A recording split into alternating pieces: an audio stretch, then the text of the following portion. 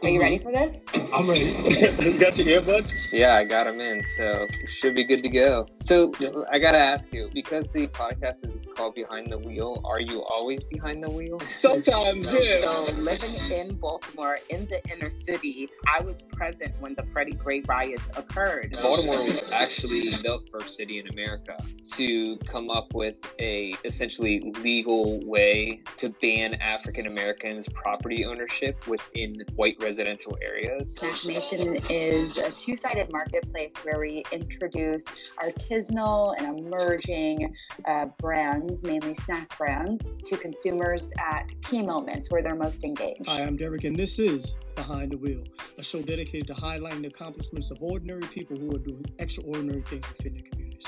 Check us out on Spotify, iTunes, or wherever you find your podcast.